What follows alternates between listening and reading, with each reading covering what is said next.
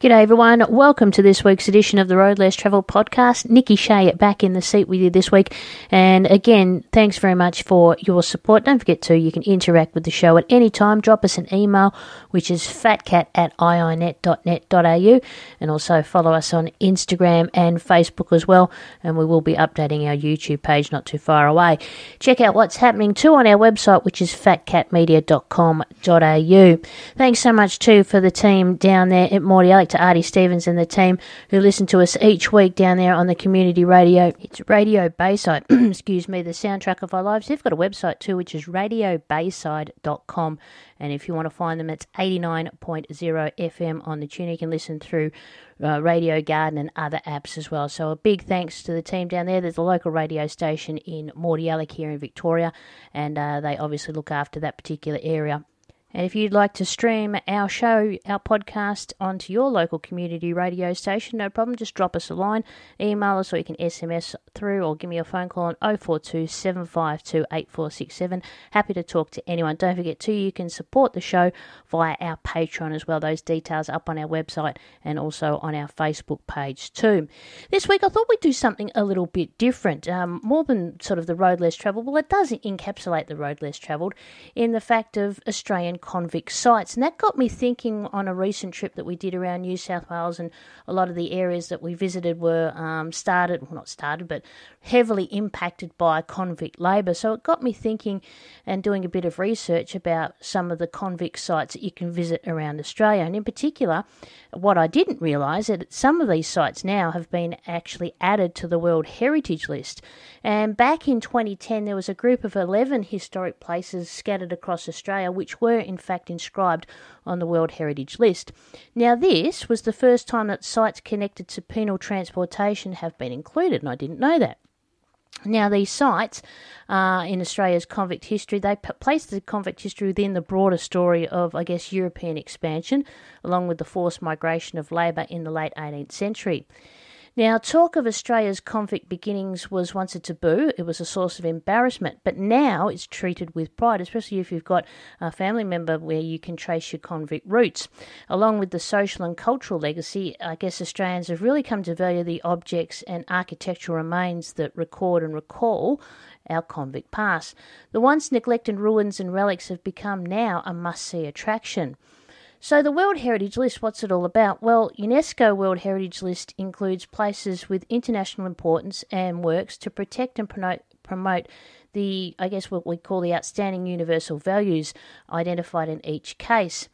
The Australian convict sites now on the list highlight Australia's convict beginnings and also illustrates the changing attitudes towards crime, punishment and the treatment of prisoners throughout the 18th and 19th centuries. As a group, they reveal the broad range of the institutions, the structures and the systems experienced by our convicts in Australia between 1788 and 1868. And it got me thinking, what are some of these sites? Let's have a look at them. So Norfolk Island, and that's a place that I really would like to visit. There's the Kingston and Arthur's Vale convict stations, known as hellish prison outposts established in two phases on Norfolk Island between 1788 and 1855. The first is a failed agricultural experiment to aid the mainland colony and to also fend off rival maritime interests. The second is a ruthless banishment for really hardened or reoffending convicts. The convict barracks are located at Kingston on Norfolk Island. So we'll head now, as we've been to Norfolk Island, we'll head now to New South Wales and the old government house and the government domain in Parramatta. Successive colonial governors occupied this convict-built country house which overlooks the town of Parramatta between 1790 and 1856 with its extensive gardens and farming lands managed by a large convict workforce. Then if you're in Sydney itself, you can go and visit the Hyde Park Barracks. Its refined architectural edifice was built in 1819 to house male convict workers of Sydney who laboured under a strict, although productive, gang system, evolving throughout 1830s to a feared and brutal administrative hub with convict courts and accommodation for convicts awaiting reassignment. It was wound down during the 1840s and converted for free immigrant lodgings after 1848. You can now head over to the old Great North Road, Wiseman's Ferry. Convict-built retaining wall and a drainage channel along the old Great North Road in the Upper Hawkesbury, which is north of Sydney. Gangs of convicts, mainly chained under secondary sentences, laboured in really harsh, isolated conditions between 1826 and 1832 to construct a stone buttress road of astonishing quality, heading north through craggy Upper Hawkesbury bushland, connecting colonial Sydney to the newly opened Hunter Valley farming lands. In Sydney Harbour itself, you may have seen Cockatoo Island convict site. Now, there's a pair of convicts that have been pictured. I'll put it up on our Facebook page. These two were known as canary birds because of their colourful, though degrading, punishment clothes of yellow. At work writing letters on Cockatoo Island, Sydney, is drawn by Philip de Viggers in 1849. I'll put that up on our Facebook page. Cockatoo Island was infamous island prison established in Sydney Harbour from 1839 to 1869, and it was done there for reoffending convicts and hardened criminals who worked under brutal conditions to construct the prison quarters, a dry duck, underground silos, and a notorious underground punishment hole. So from New South Wales, we nip across, well, we don't nip, but we head over to Fremantle in Western Australia, and in particular Fremantle Prison. And by the early 1850s, the West Australian colony needed an injection of cheap, controllable labour to revive its ailing economy. Male convicts completed the massive limestone prison in 1852 along modified Panetopian principles, which highlights the separation, surveillance and control reminiscent of Pentonville in Britain. Within a wide array of structures including water and guardhouses, workshop, a hospital and chapel are extensive traces of illicit artwork and graffiti visible in numerous cells that were finally decommissioned in 1991. That is certainly a place worth visiting. Speaking of convicts, well, I guess in Australia we notice, of course, that Tasmania has a massive undertaking of convict history. In particular, it's the Port Arthur historic site on the Tasman Peninsula. A notorious penal station made up of more than 30 convict-built structures and substantial ruins located in evocative, largely uncleared bushland on the end of the Tasman Peninsula, functioning between 1833 and 1877 as both a large, self-sufficient industrial complex and also a hotbed for trialling successive penal philosophies, including systems of isolation, classification, the separations of boys, hard and skilled labour, and psychological terror. Port Arthur was the largest convict manufactory in Van Diemen's Land, producing ironwork, bronze castings, leatherwork, ceramics, bricks, small boats and ships for the colonial government. The coal mines historic site on also the Tasman Peninsula was opened in 1833. This remote convict colliery on the Tasman Peninsula, where reoffending convicts from Port Arthur and elsewhere, they faced extreme physical brutality, and they became part of the government's probation system in the early 1840s. Substantial and elaborate ruins include a complex of punishment cells, separate apartments, barracks, workshop, warded lodgings and chapel. Of the 25,000 women transported to Australia, around half of them were sent to Van Diemen's Land, and the Cascades Female Factory is located in Hobart. Most time spent in the grim, isolated and overcrowded Cascades Factory, situated in a cold, swampy valley upstream from Hobart. Only stone-enclosed yards of the original establishment remain where, between 1828 and 1856, convict women were confined, punished or sheltered to give birth, recover from sickness or undertake work. Near Longford is the Brickenden and Woolmers estates. 6 generations of a single family owned these neighbouring estates that were developed and farmed in by large workforce of assigned convicts from 1820.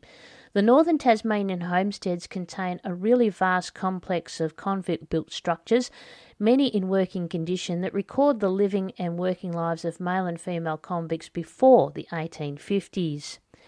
And then at Maria Island, there's the Darlington Probation Station. This Maria Island convict station on Tasmania's east coast operated between 1825 and 1832, and it was to banish and punish secondary offenders and runaways. Darlington reopened as a probation station in 1842, with prisoners classified by crime and conduct, producing cloth, shoes and timberworks, signalling the arrival of a new experiment in convict management and reform that continued to 1850. Now, each of the 11 convict sites on the World Heritage List has a fascinating and really complex history. Tales of transported criminals swept into servitude in really cruel and distant places are told against the backdrop of stirring architecture, these brutal institutions, and, of course, landscape. Linked together, they tell, I guess, a really epic human story about the mass movement of unwilling labour across the globe and the underpinning role of convict society and culture in colonial expansion. Now, the transportation of convicts around the world in the late 18th century was part of a common push by the European nations to set up colonial outposts and military strongholds in far-flung regions. Now, Britain, however, had a different plan for its Australian territories. This was the only attempt to grow a new society from a penal colony. It was also the longest and most diverse scheme in operation, which involved the largest amount of transported convicts scattered across the widest expanse of land. Australia's 8 decades of convict transportation occurred during a time of really heated public debate on crime and punishment. And convict systems in Australia were not only influenced by changing ideas, but also in many cases they really helped crystallise radical approaches to prison design, also to prisoner reform, and also enlighten theories on criminal behaviour. When we come back, we'll talk more about the convicts in Australia. We'll take a break. We're back with more in just a moment. You're listening to the Road Less Travelled podcast. In the 6 months since we started our little podcast, The Road Less Travelled, broadcast each week, we have achieved some great results. Our top episode thus far has been the Lacola, Dargo, Jamison, Woods Point and the Wannangata murders. This was the most popular episode of The Road Less Travelled in 2021. It was published on July 13 and has been downloaded 67 times. Our top city in 2021 episodes of The Road Less Travelled were downloaded 153 times by people in Sydney, New South Wales. That makes Sydney, New South, the top city for The Road Less Travelled. Thanks, Sydney. The top listening apps in 2021, the most popular way to listen to The Road Less Travelled was Spotify, Google Podcasts and Apple Podcasts. In 2021, we put together 30 episodes, published 14 hours of new content across those 30 episodes. That's 862 minutes or 51,720 seconds to be more precise. Our first season, the Road Less Travelled episodes were downloaded 746 times, thanks to you, our loyal listeners. So from me, your host Nikki Shea, I say a warm thank you, and I look forward to continuing that success with Season 2. Thanks so much for your support, and don't forget to keep following us on social media.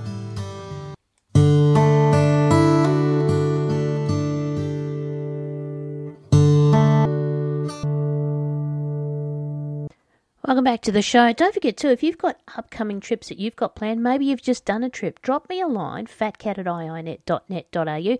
Love to get your feedback and love to get your stories of maybe you found something that needs to be broadcast. You say, hey Nikki, I've got an idea for a show. Drop me a line. Hey, I've got someone you need to interview. Drop me a line. More than happy to talk to anyone. 042 752 8467. The show is all about what you would like to make. It's not all about me sitting here rabbiting on about some adventures. We'd like to get your input into things as well. So it's only as good as the information that is provided. I hope that it's been pretty good from my standpoint, but would love to grab your interaction. Back to convicts. 166,000 convicts. So transportation or a sentence of banishment across the seas had been used to punish British criminals for centuries. Its victims were petty thieves, military prisoners, vagabonds, anarchists and political rebels. Before 1775, Britain sent convicts to its American and West Indian colonies. However, loss in the Revolutionary Wars meant that other destinations were urgently needed.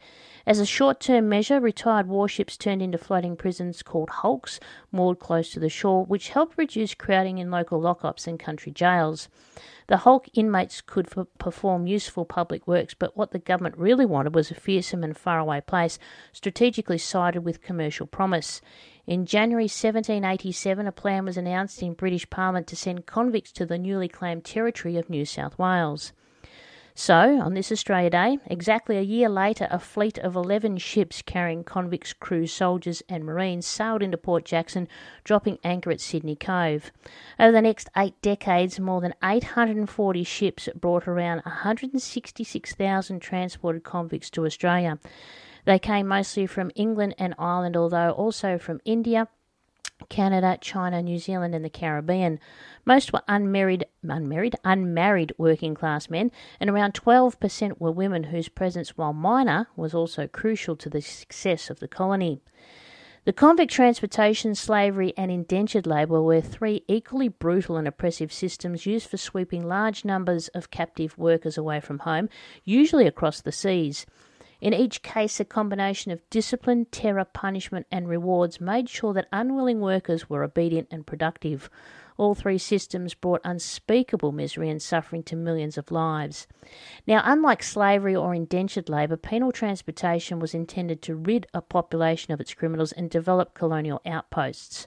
While uncertain and unfair, the combined aims of crime control and criminal control and also colony building gave transported convicts a future. For convicts sent here to Australia, there was a glimmer of hope in this hell. Having endured their sentence and served their time, convicts in Australia were given the unusual opportunity of re-entering the society they helped establish, hopefully free of stigma. In the process, cultures, attitudes and traditions transported along with convicts filtered into Australian life. Yet, as I mentioned earlier, it's only in recent years that Australia has come to terms with its convict origins. The once carefully hidden history that bred a peculiar need for international approval has now been openly explored. The World Heritage listing of Australian convict sites aims to further unchain the convicts' past. In New South Wales, following the charts of Captain Cook, a fleet of 11 British ships carrying convicts, settlers and soldiers started a penal colony at Sydney Cove in 1788. The ill-prepared outpost struggled for several years until farms succeeded at Parramatta and Norfolk Island and supply ships arrived more often. From the beginning, the fate of the convicts rested on their skills rather than their crime. Until late 1810s, convict carpenters, brickmakers, nurses, servants, stockmen, shepherds and farmers worked mostly under government direction on public works and agriculture. Ex-convicts were socially accepted too. As the colonial population increased throughout the 1820s and the 1830s, discipline was toughened and convicts were isolated from view. Private assignments on distant country estates was the common experience of convicts as settlements spread across the mountains and along the coast. Fewer convicts remained in the towns. The troublesome convicts had their sentences extended or built outback roads in chain gangs. The most feared secondary punishment was banishment to stations like Port Arthur, Moreton Bay, which is Brisbane, or the reoccupied Norfolk Island. By 1840, when transportation to New South Wales ended, around 80,000 convicts had served time in the colony. Many were still under sentence, with places like Cockatoo Island operating as convict institutions for decades to come. To Tasmania and Van Diemen's Land. The British settlement on Van Diemen's Land, Tassie, began in 1803 at Risdon Cove on the Derwent River. During the first decade, a small population of convicts, soldiers and settlers farmed, cut timber, dug coal and hunted for seal skins and oil. By 1820, convicts made up 70%, that's 70% of the population of Tasmania, with transportees arriving directly from England. As in New South Wales, convicts worked initially under minimal restraint, constructing buildings, roads and bridges under government direction. Female convicts mostly worked as domestic servants. Factories were established for unhirable or pregnant women. By the 1820s, the favoured system of employing convicts was under private assignment, mostly on larger estates, and a network of notorious outstations and settlements like Sarah Island, Maria Island and Port Arthur operated to terrorise secondary offenders. A few convicts were retained in town for government works and useful trades. After 1840, changing ideas on the treatment of prisoners saw new penal systems and institutions evolve. Instead of private assignment, new arrivals were placed in highly regimented probation stations scattered across the island. Strict routines of work, religious learning and segregation were based on progressive ideas trialled in the British penitentiaries. The limited success of probation stations across Van Diemen's Land led to the abolishment of transportation in 1853. Over in Western Australia in 1826, convicts accompanied a small military mission from New South Wales to King George Sound in Albany to create a colonial outpost. The Swan River Settlement, or present-day Fremantle, was declared in 1829. Now, for 20 years, the poverty-stricken colony faced dismal development with chronic labour shortages and struggled to attract enterprising settlers. Requests throughout the 1840s for a supply of convict labour coincided with the ending of transportation to the eastern colonies. The first shipload of convicts for Fremantle happily received in 1850, and within the next 2 decades 10,000 transportees arrived in the colony. Among these were a small number of convicts and keepers diverted in 1862 from the recently closed establishment on Bermuda. So Fremantle Prison housed gangs of convict workers who laboured on public infrastructure projects like the local jetties, roads, bridges and buildings. Convicts were also assigned to free settlers involved in agricultural and mining works. The final shipment of convicts to WA in 1868 marked the end of transportation to Australia. The convict system continued to operate until 1886 when Britain formally handed control of prisoners to the colonial government. Transported convicts continued to serve out sentences at Fremantle Prison until 1906. Now, Norfolk Island, it's got a good little history about it. Pretty little place I'd really like to visit. As I said, there was a detachment of about 20 convicts and settlers that pitched camp on deserted Norfolk Island in early 1788. Britain was worried about French naval interests and hoped that the island could supply food for the starving mainland colony, along with raw materials for ship rigging, spars and masts. Now, plagues of caterpillars, the failure of flax and timber, and the difficulty of landing supplies, it spelt disaster for the agricultural settlement from the start. The convict population fell after 1804 when Van Diemen's Land became a more convenient destination. Some stayed on as settlers until the colony was abandoned in 1813. Now, Norfolk Island reopened in 1825 as a dreaded island prison for incorrigible convicts. According to Governor Ralph Darling in 1826, to deter others from the commission of crime, prisoners on Norfolk Island were to face the extremest punishment short of death. Poor food, scarce rations, incessant floggings, back-breaking labour and ruthless overseers made prison life unbearable. A brief experiment in penal reform in 1840 under the enlightened commandant of Alexander McConchie, he drew widespread criticism, and after 1844 the settlement was returned to its previous harsh regime. The prison complex was closed in 1855 following the end of transportation to Van Diemen's Land a few years earlier. The Road Less Travelled podcast is a proudly Australian, fiercely independent podcast, hosted and produced by me, Nikki Shea, for Fat Cat Media. We receive no corporate payments, which means we rely on self-sufficient financial support. If you can and are able to, we would love you to support us via Patreon. Listen to the Road Less Travel podcast on Google Podcasts, Spotify, Apple Podcasts and iHeartRadio. Welcome back to the Road Less Travel podcast, and as this episode goes to air, it's Australia Day in Australia. Observed annually on the 26th of January, it marks the 1788 landing of the First Fleet at Sydney Cove and raising of the Union flag by Arthur Phillip following days of exploration of Port Jackson in New South Wales.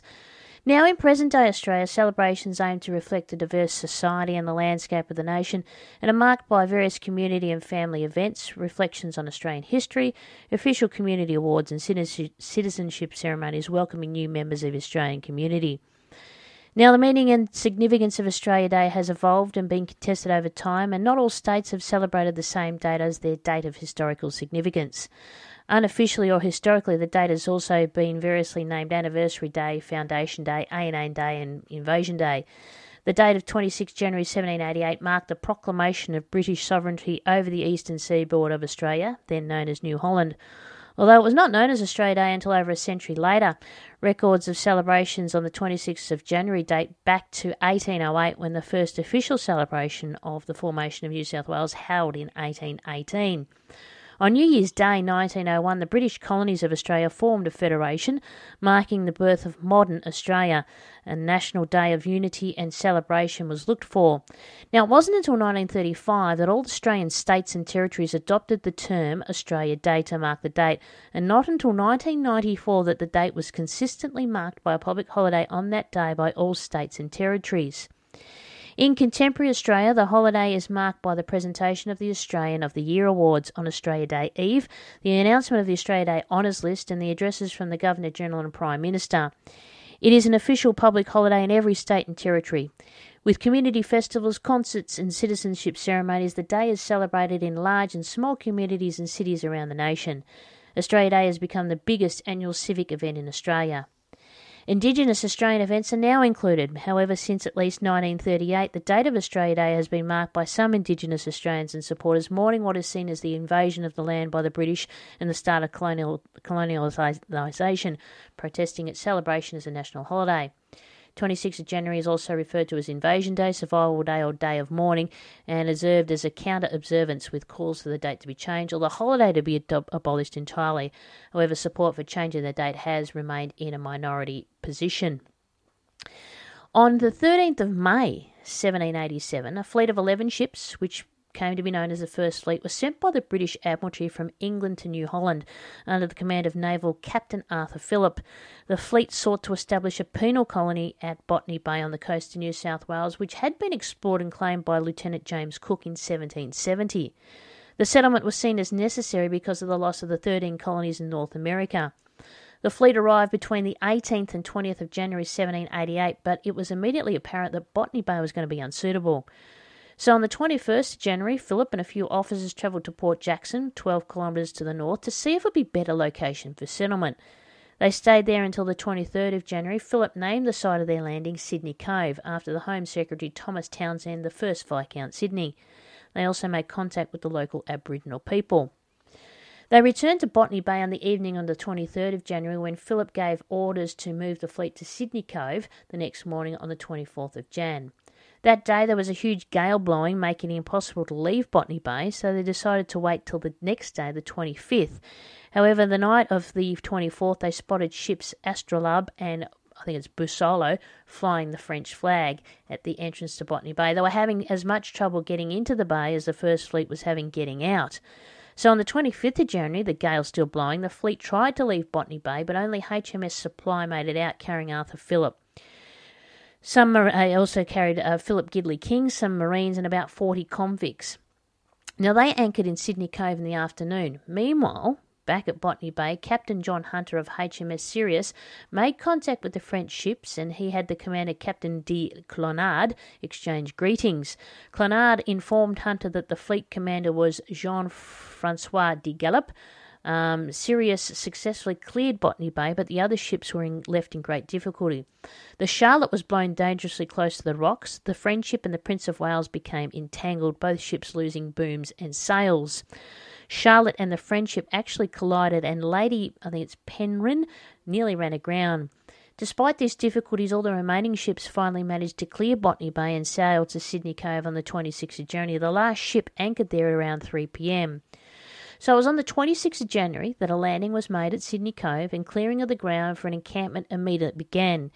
Then, according to Captain Phillip's account, he says, "In the evening of the 26th, the colours were displayed on shore, and the Governor, with several of his principal officers and others, assembled around the flagstaff, drank the King's health and success to the settlement with all that display of form which on such occasions esteemed propitious, because it enlivens the spirits and fills the imagination with pleasing presages." The formal establishment of the colony of New South Wales did not, however, occur on the 26th of January, which is commonly assumed. It did not occur until 7th of February 1788, when the formal proclamation of the colony and of Arthur Phillip's governorship were read out. The vesting of all land in the reigning monarch King George III also dates from the 7th of February 1788.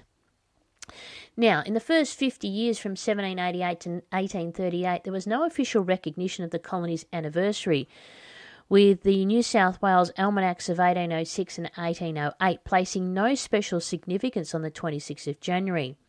By 1808, the date was being used as the colony's immigrants, especially the convicts, to celebrate their love of the land they lived in with drinking and merriment. The 1808 celebrations followed this pattern, beginning at sunset on the 25th of January and lasting into the night, the chief toast of the occasion being Major George Johnson. Johnson had the honour of being the first officer ashore from the First Fleet, having been carried from the landing boat to on the back of convict James Roos. Despite suffering the ill effects of a fall from his gig on the way home to Annandale, Johnson led the officers of the New South Wales Corps in arresting Governor William Bligh on the following day, 26 January 1808, in what became known as the Rum Rebellion. Now, the first landing day or foundation day was starting to be mentioned, and successful immigrants started to hold anniversary dinners. In 1817, the local newspaper reported one of these unofficial gatherings at the home of Isaac Nichols. In 1818, the 30th anniversary of the founding of the colony, Governor Lachlan Macquarie chose to acknowledge the day with the first official celebration. He declared that the day would be a holiday for all government workers, granting each an extra allowance of £1 of fresh meat, and ordered a 30-gun salute at Dawes Point, one for each year that the colony had existed. This began a tradition that was retained by the governors that were followed. Foundation Day, as it was known at the time, continued to be officially celebrated in New South Wales, and in doing so became connected with sporting events. One of these became a tradition that is still continued today. In 1837, the first running of what would become Australia Day Regatta was held on Sydney Harbour. 5 races were held for different classes of boats, from first-class sailing vessels to watermen's skips.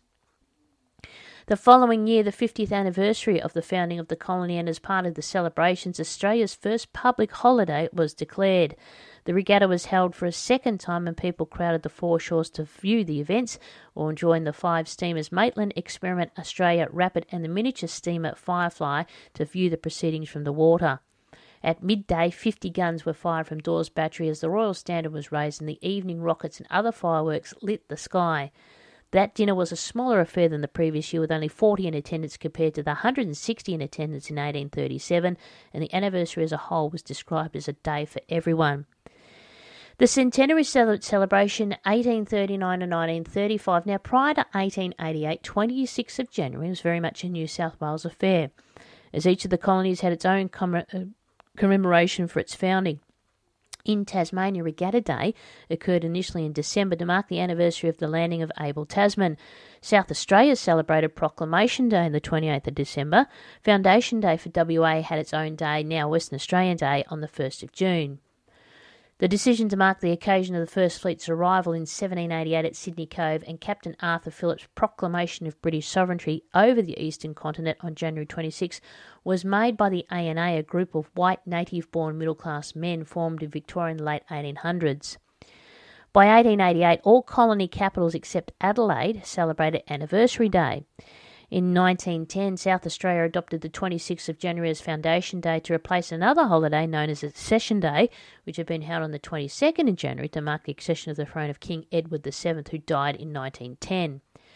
The first Australia Day was established in response to Australia's involvement in World War I. In 1915, the mother of 4 servicemen thought up the idea of a national day with the specific aim of raising funds for wounded soldiers, and the term was coined to stir up patriotic feelings. A committee to celebrate Australia Day was formed. The date chosen then was the 30th of July, on which many fundraising efforts were run to support the war effort. It was also held in July in subsequent years of World War I, in 1916, 17 and 18. And Victoria adopted 26th of January as Australia Day in 1931. And by 1935, all states of Australia were celebrating the 26th of January as Australia Day. Although it was still known as Anniversary Day in New South Wales, the name Foundation Day persisted in local usage. So however you've been celebrating Australia Day, happy Australia Day to you.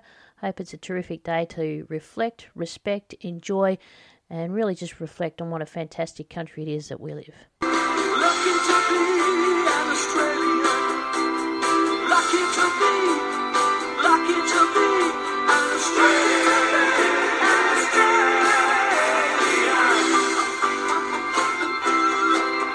That's it for this week's show. We'll be back with a new episode next week. My name is Nikki Shea. Thanks so much for being part of the Road Less Travelled podcast, and I hope to catch you somewhere on the Road Less Travelled. Bye for now. Thanks for listening. This has been The Road Less Travelled, a podcast about travelling and camping on the road. Written and hosted by me, Nikki Shea, produced by Fat Cat Media. If you have enjoyed this podcast, we'd love you to leave a 5-star rating on whatever platform you're listening on. Even better, please leave a review. Any comments or questions, please email fatcat@iinet.net.au. And to be notified on the new episodes, make sure you subscribe to the podcast feed. We'll be back with a new episode next week.